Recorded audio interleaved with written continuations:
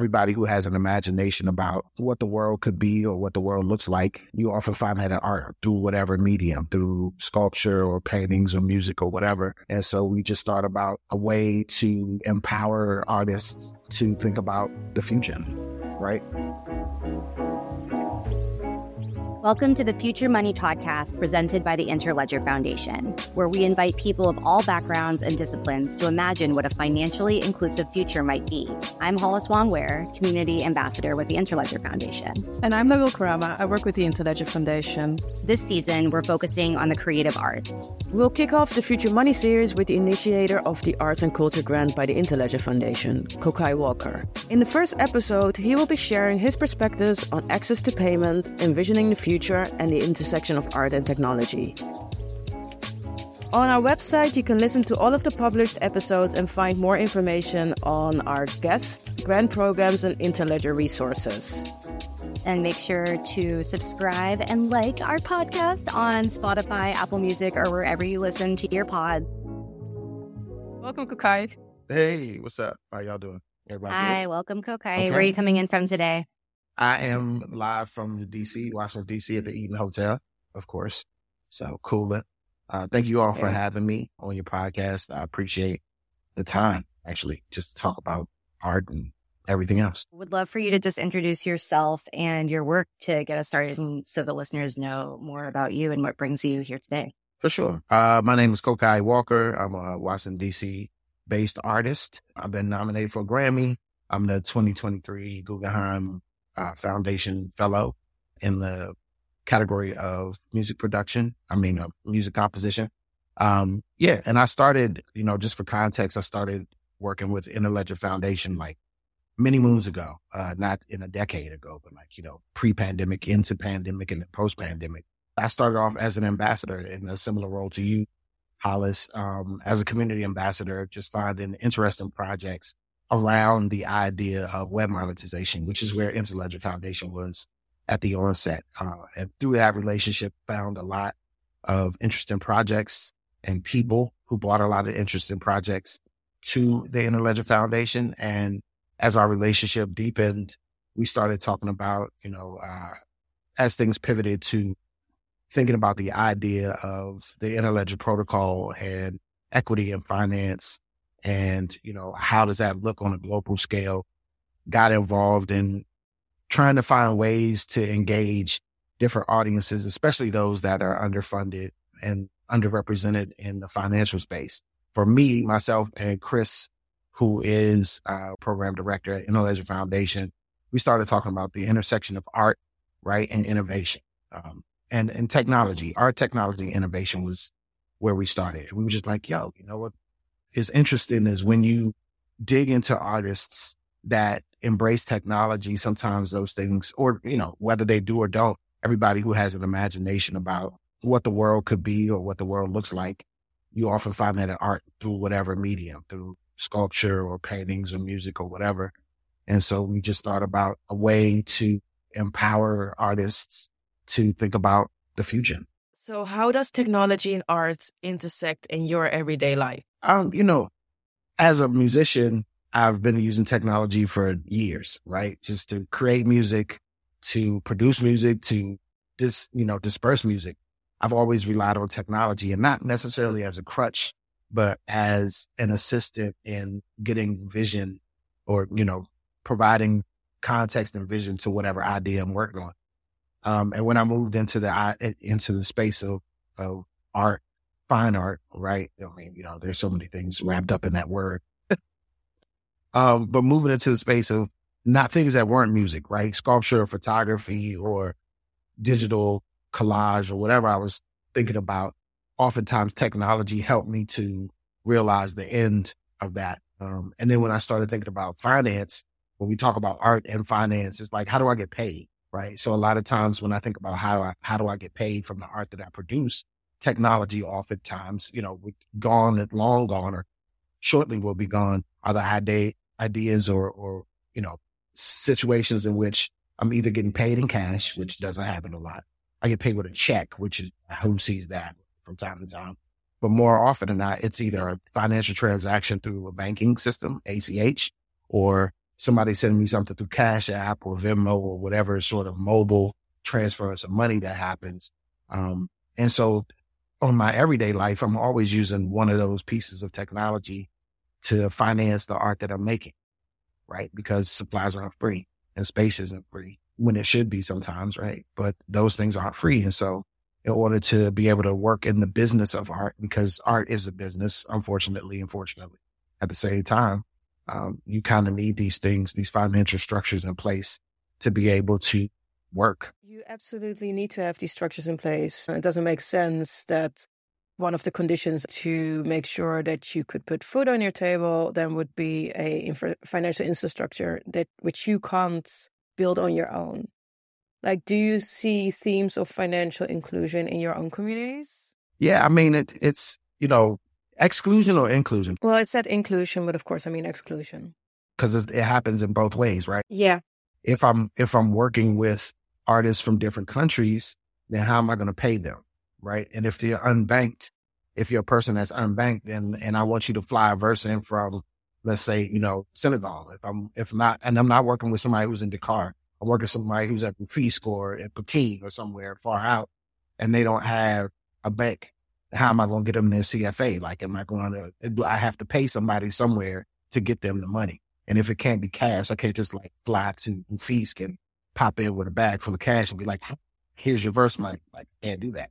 So, I mean, you know what I mean? So you got to either send them some sort of check or figure out some sort of banking situation. And if the banking situation isn't working for them, then they're stuck and they're doing it for free, which is not what should happen with artists. Well, it is a global challenge. The dependency that we have on this infrastructure, kind of like a financial infrastructure of suffering. And I also feel that quite often in history, Western humanity, then that the artist had that function as well. I mean, if you didn't showcase the zeitgeist and or the suffering of that time, were you truly an artist? I think a lot of people suffer, not just artists, but, people who are undocumented, people who don't have access to banking systems, people exist. There's certain levels, in the United States, we talk about these classes of poverty or middle class or upper class or super wealthy, right? But those classes and situations exist all throughout the globe. They are undocumented, unbanked individuals in a lot of different societies. We haven't found a solution to a classless society. Right. People who do all sorts of, care and provide provide things for everybody in other countries. So whether that's, if we want to keep it a solid buck, that's anybody from a sex worker to a CEO, right? There's a lot of different spaces in which people don't have financial structures in place to be paid for their work, right? And so then you get into this place that's nebulous. I mean, it is, especially when you talk about things that are regulated, unregulated. So I have a friend in Kuwait right now who's been talking to me about how they may not ever have a Cash App system because the government wants to be involved in every transaction. They're talking to the banks now to be able to see all of your transactions. That's crazy to me. Wait, what? The government? Wow. It's a governmental thing where they want to be able to monitor all the transactions from all the citizens going through a traditional bank. So when you start to talk about, and this is the wild thing about systems. So when you start talking about being able to track all your transactions, what does that immediately create? It creates a market in which I want to hide my transactions.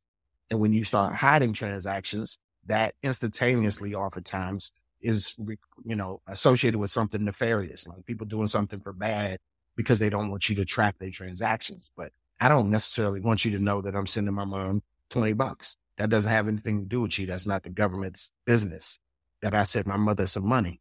And I don't necessarily want to document that through my bank. I don't want to show all these transactions between me and my mom. What if my mom is in a situation in which she can't be seen to be receiving money from her son? You see what I mean? So these things start to, when you start talking about regulated or unregulated systems, they get into some other areas that, privacy is one thing. Then the other piece is for those that are unbanked, can't afford to be banked, don't have the documentation. They're in a country that they necessarily either immigrated to, sought asylum in, or quite frankly, just, rolled in the joint, right? Undocumented workers. So if you're an undocumented worker without a passport and without the things that require for you to have a better life in a place that you like to have a better life, and you can earn money in that place, how do you get paid?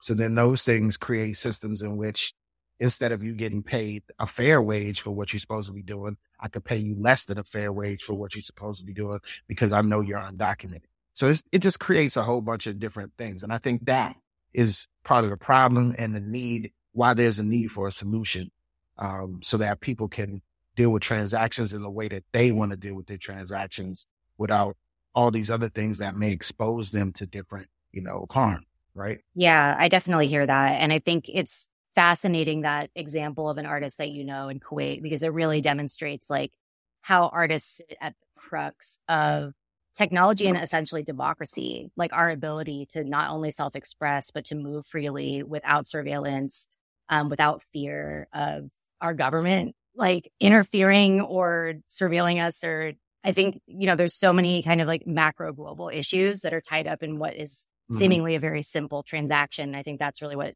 the Interledger protocol and this whole conversation is around, is something that should be so simple as two human beings on the planet connecting and being able to have their own transaction. Like, what are the complications therein? I'm curious for you in your work specifically, like going from the global to the personal, like how do the themes of financial inclusion or exclusion like impact the way that you approach your own practice as an artist? I mean, I consider people from 8 to 80, right? It's like, if you talk about what my audience is, I consider people from 8 to 80 and people who have zero money to people who have a lot of money, right? And so in certain circumstances, even if I have to do, like, if I get asked to do a verse on a project or asked to co-write something or asked to produce something, a lot of times the question is, what's your budget? But it's not what's your budget to exclude.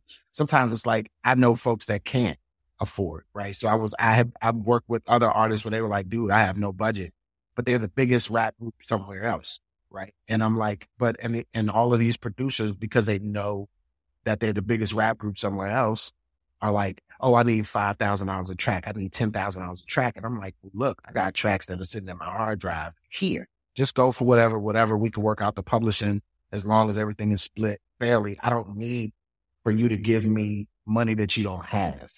Right. So I operate a lot of times.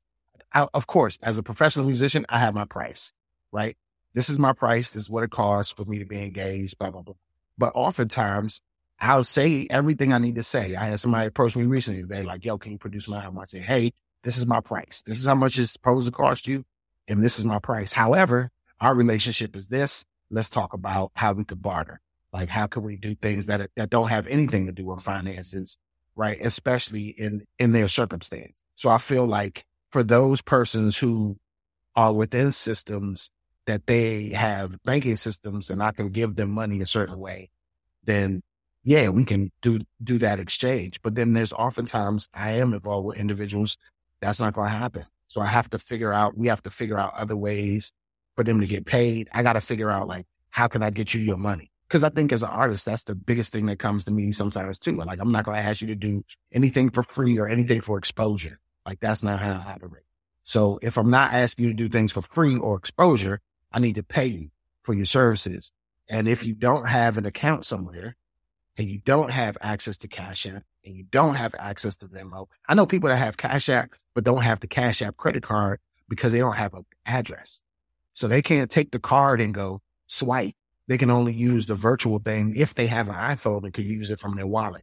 Or if they use if they have an Android, they can use the Google wallet, right?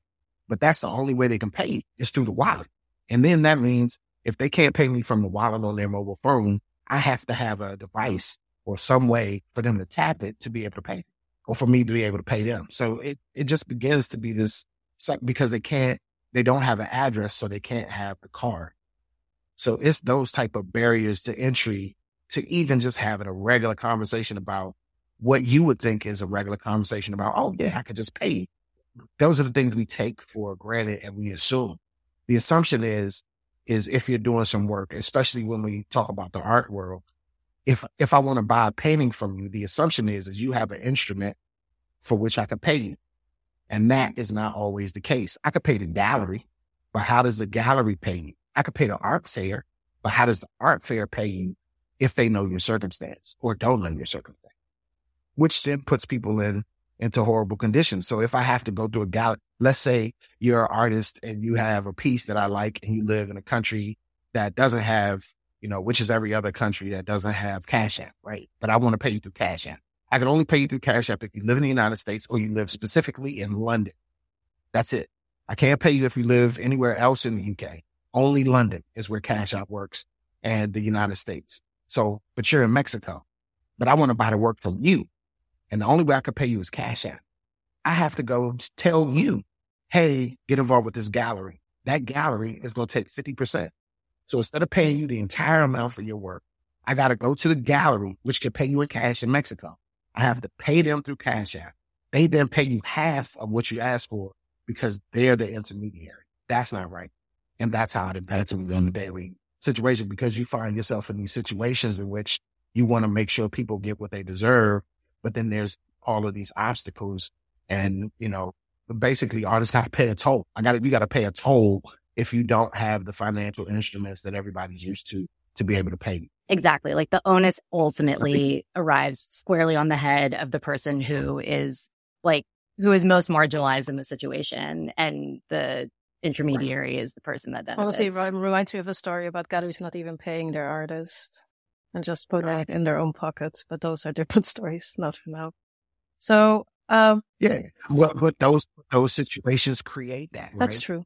If you don't have the opportunity, if you don't have a way for your financial to be paid, then the gallery as the institution that is now selling your work, they've created none of it. They're just housing the work. B, they could just do whatever they want, because what are you going to say? Person who is undocumented, person who has no financial space in which to operate. What you going to say? I'll call immigration on you if you don't let me take advantage of you right now, right? So then it becomes these other things that create these situations. Cases is also, of course, for undocumented persons because they don't have the right to participate. And it will also always be kind of like a very difficult issue as long as there are not any additional rights created for them, even though their access or their status might be limited in that sense. Mm-hmm. And that's even undocumented persons who are seeking asylum but haven't had the asylum approved yet. Yes. You're still necessarily, you're documented, but you're undocumented. That's true. It's also kind of like a thing about the Interledger Foundation that we're kind of like focused on the fact that having access to financial services is, of course, in that sense, a right, because especially in this day and age, we shouldn't think about borders anymore. We all, even though a person might be undocumented here in the Netherlands, it doesn't mean that they're truly undocumented. It just means that they don't have a legal status here. So they might have access to their payment services back home, but those payment systems haven't been connected to the payment systems we have here. Or the government might say, our government, but a government might say, we don't want our payment systems connected to these. Right. Because we can't regulate. Yes, that's true. Because we can't track it. Because we can't get involved. Wondering if you kind of like notice that also with your work with the Interledger Foundation, how that kind of like applies to these types of groups. Or even creatives in the United States or all over the world who are trying to access these financial services or are trying to integrate, for example, the Interledger protocol into their platforms. I haven't run into anyone yet that's trying to implement ILP other than like Tabby, right? So Tabby Bonet, he owns a farm in Togo and he wants to try to figure out a way to pay his workers, right, on that farm because there's no Cash App. And it's hard for them. And there's very little trustworthy banking that happens in the, rural areas of Togo.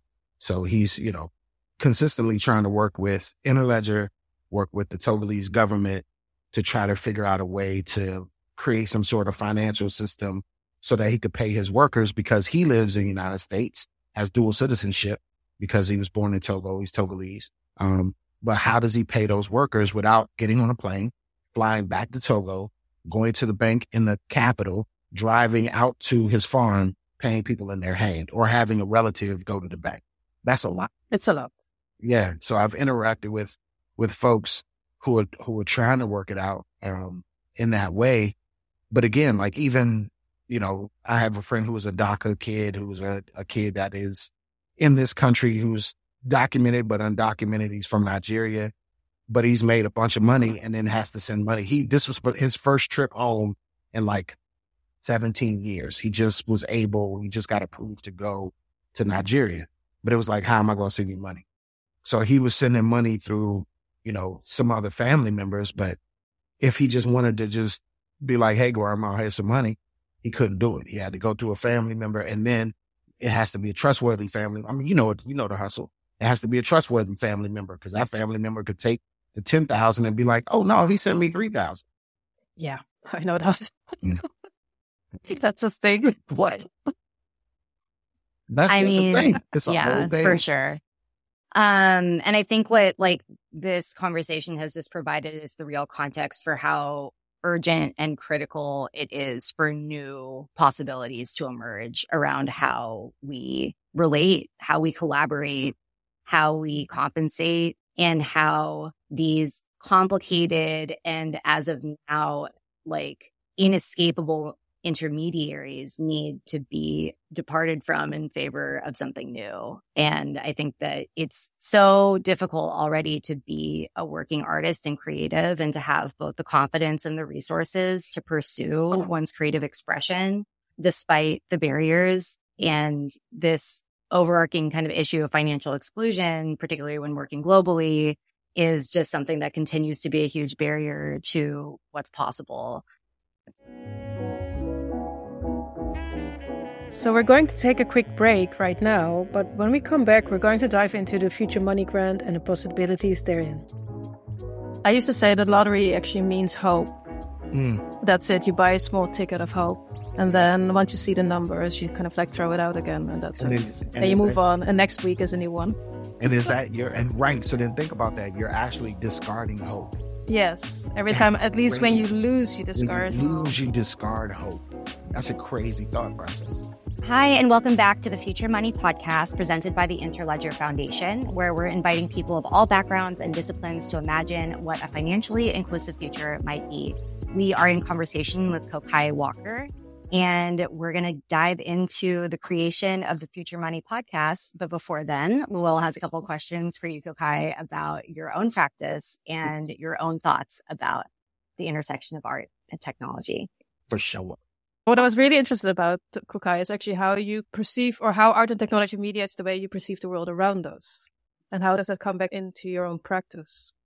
For me, I think all of it is a part of the ecosystem of creating, right? I think whenever you want to create something, you have these ideas, and then you utilize the tools around you to help facilitate the creation of that idea.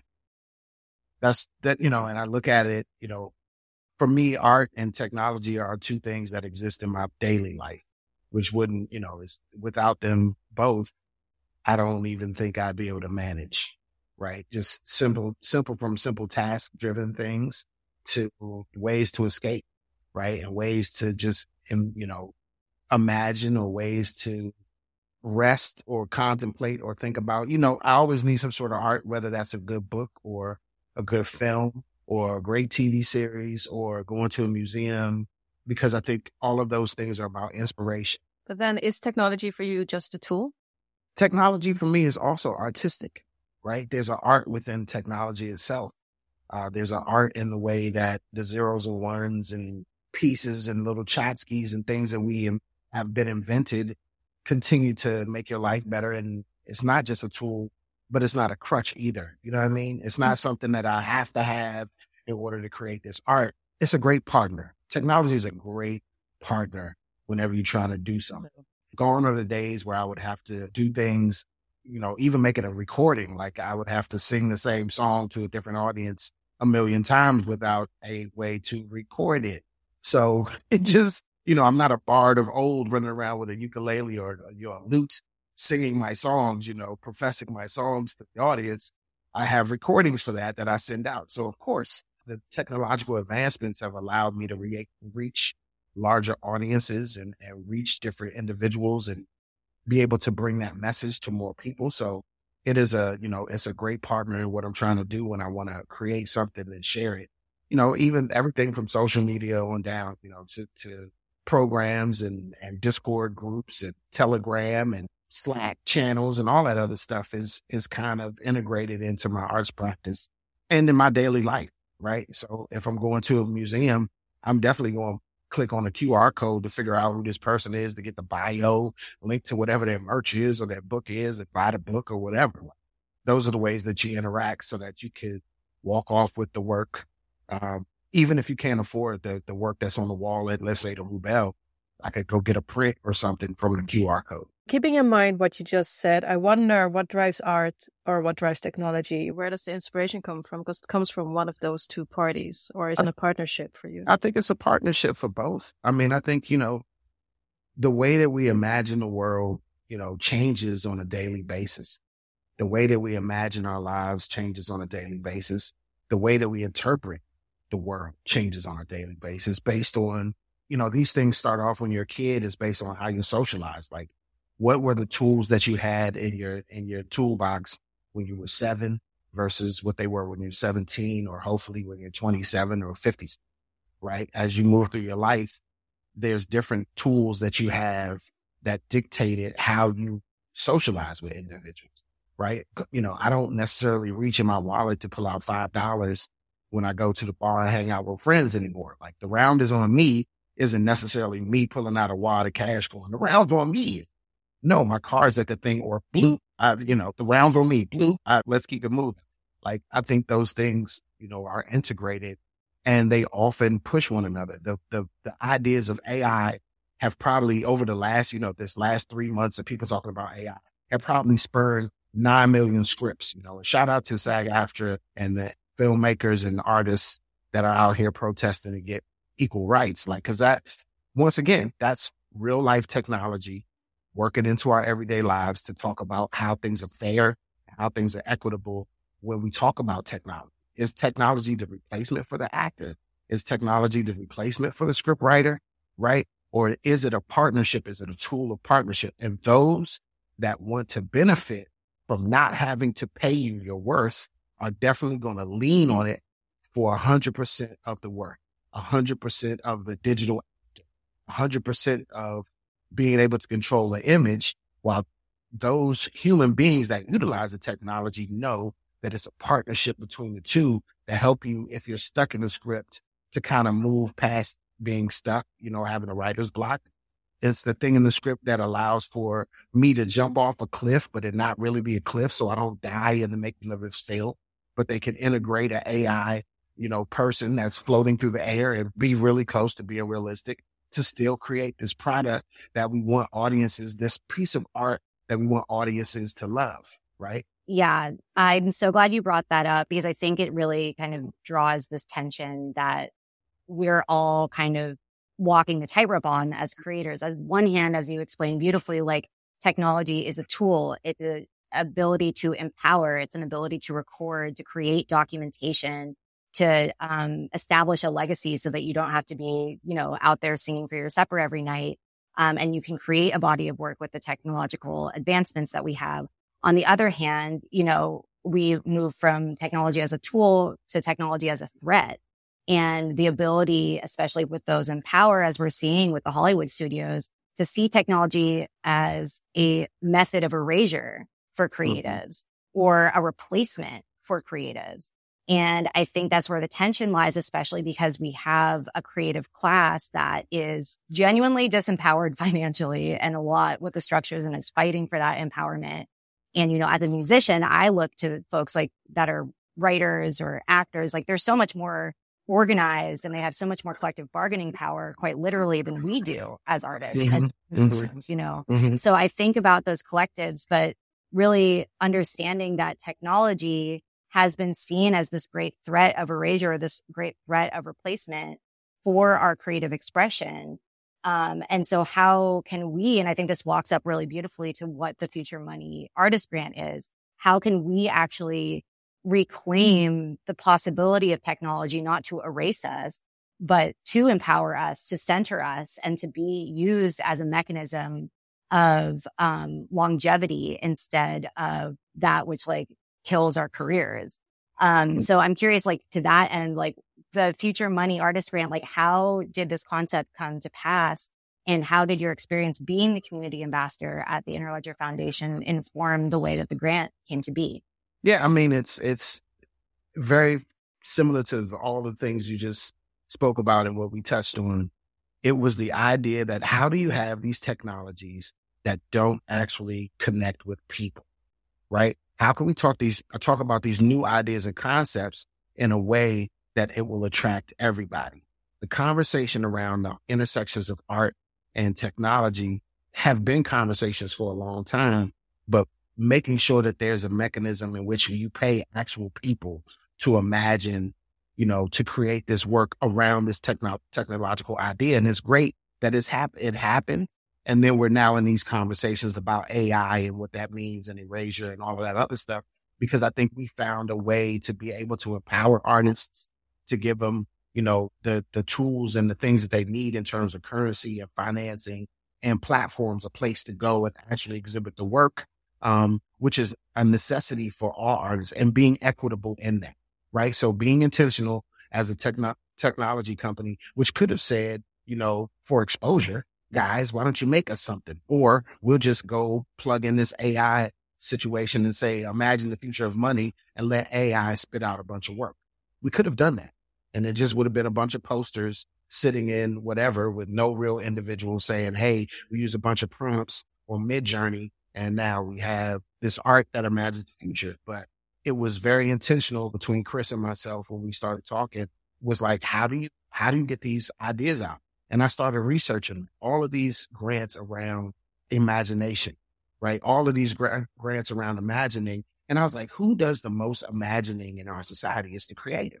The creative has to imagine something. And even people that we don't think are creative are actually creatives, right? So the person who had the stoplight was like, you know what? I'm tired of people getting run over in traffic. I wonder how we could get it so people will pay attention. And then you choose the colors based on what you know about color theory and things of that nature. So why are the lights red and yellow and green? Why are those the colors? They could be blue, purple, and white, but they're not. And it's intentional, right? So the creative person has to come up with the idea and it's like, yo, I think I want to solve this problem. And then that gets pushed to utilizing technology, utilizing lights and canisters and electricity and things of that nature. You have a stoplight, right? And so when we start talking about equitable finance and financial inclusion and marginalized communities and barriers to entry, it was like, yo, who can imagine this better than people that are creative and want to see these things happen? And then in turn, to not utilize the power that we have and the financing that we have to disenfranchise other artists that are typically in the space of being disenfranchised and underrepresented. How can we make sure that we give them the proper support as a technology company, right? To give them as a foundation, to give them proper support around the idea, and then a platform in which to share that idea that other people can see it, so that we're not selfish, right? So Interledger is not selfish about the work that's created. How do we blast that out? And then how do we pay people for the services in a way that's fair, that's beyond $2,000, which may just get you supplies? And so I think that's where, we started with the thought process.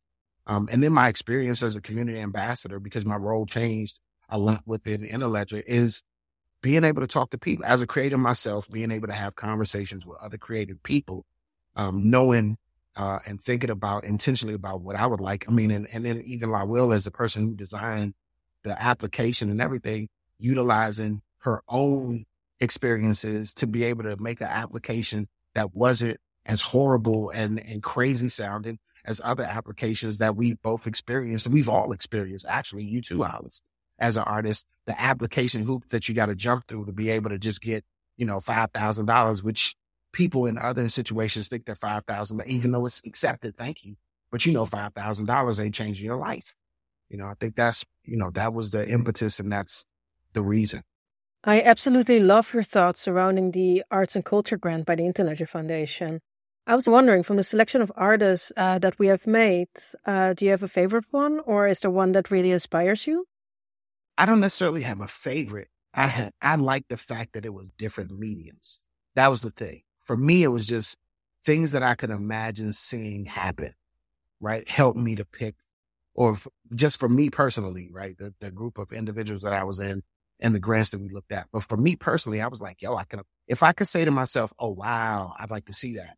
That's what attracted me to it, right? I want to see what this thing, especially the young lady who's turning lottery tickets into a tapestry.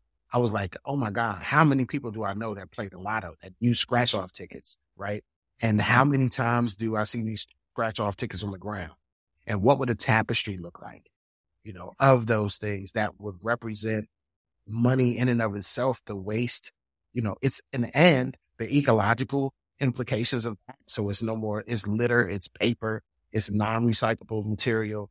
Then it's, idea of putting all of this hope into this little ticket to fix your life, right? And then putting that on a tapestry so that could be presented as an entirely recontextualization of the lottery, right? And what does the lottery even mean? Because that, if you take the definition of the word lottery and you think about it in non-financial terms, lottery is how you get your citizenship. Lottery is how you get your papers. Sometimes lottery is how your kids get into school systems. It's crazy. I used to say that lottery actually means hope. Mm. That's it. You buy a small ticket of hope. And then once you see the numbers, you kind of like throw it out again. And that's it. And you move on. And next week is a new one. And is that right. So then think about that. You're actually discarding hope. Yes. Every time, at least when you lose, you discard hope. You discard hope. That's a crazy thought process. It is. So that was one of the things that really, really spoke to me. The two gentlemen with the films also, because I was like, wow, what would this look like in terms of like, in a film context and seeing it visually in that way. And then people are mad loud here. But seeing it visually and then figuring that out, they're excited too. See, they're excited about what we're going to be doing. So, but just, it was a number of things that spoke because they were all these different mediums. And I love when things are different. I didn't want to see a whole bunch of paintings. I didn't want to see a whole bunch of, sculptures, just all one thing. And it was great to see. And the other thing that was super, super intentional is not everybody is not from America. True. Which is the thing that really, really spoke, because I was like, oh, this is crazy. To have a global grant of these people coming in from all over the world, to be able to express themselves in a way about finances. So then you get different contexts of finances or what finance means. There's the storytelling person, the recipient, who was telling these stories from other people in the village, older generations speaking to younger generations. So before I forget, the lottery one is Mia Wright Ross. So that's New York based. Right. And then the storyteller from, the Afrofuturistic Village Banking. Yeah. That's Esther Mweba. And she's from Zambia. See? And she's a collaborator, John Adams. Yeah. From South Africa. The Afrofuturistic Village Banking is actually quite beautiful because it's kind of like a draw from the past in collaboration with kind of like the Afrofuturism we actually know from, the 70s and the 80s, maybe in the 60s. So I'm quite curious about how she's going to intertwine both of these thoughts and streams. It's making sure that we spark this curiosity about financial inclusion. What does that mean? All these different definitions, and then being able to see them in these different spaces from different imagination. And I think that's what's necessary when you want to get message. That's beautiful. So yeah, essentially we launched as part of Interledger Foundation, the Future Money Artist Grant. We had over 100 submissions and we chose 8 artists that are, as Kokai, you said, from all over the world. The mediums are vast. It goes from 3D modeling to food art to audiovisual exhibitions that, as you had mentioned, Lowell, kind of go from past to future. We have 2 short films. We have 2 kind of artistic, generative visual art pieces, all of which that are going to be exhibited at the Interledger Summit in Costa Rica this November. And on this podcast, we're going from the genesis, the creator of the Future Money Artist Grant, Kokai. And we're so thankful for your time today and sharing your philosophies and also your experiences of how financial inclusion and exclusion have impacted your work. And our next conversations are going to be with the artists themselves to talk to them about how this grant provides an opportunity for them to both contemplate and also envision new futures of financial inclusion as funded and inspired by the Interledger Foundation.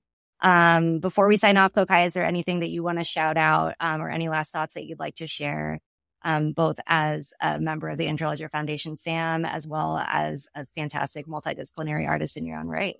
No, not much. I just want to say thank you to you both for being such wonderful hosts and shining the light on this grant. And hopefully the idea of Inti grants, which is the name that we came up with around this granting process, can continue, right? So that it's not just innovation around art, but it could be anything else, just future money, whatever other systems and things we want to kind of decentralize and make, democratize for the people, can continue on. And I appreciate Interledger Foundation for even going through with this, because in the technology space, we know that oftentimes people are beholden to shareholders more so than they are beholden to the wants and needs of the people. And this is why I rock with Interledgers from day one, because they were very, very intentional about the things that they did.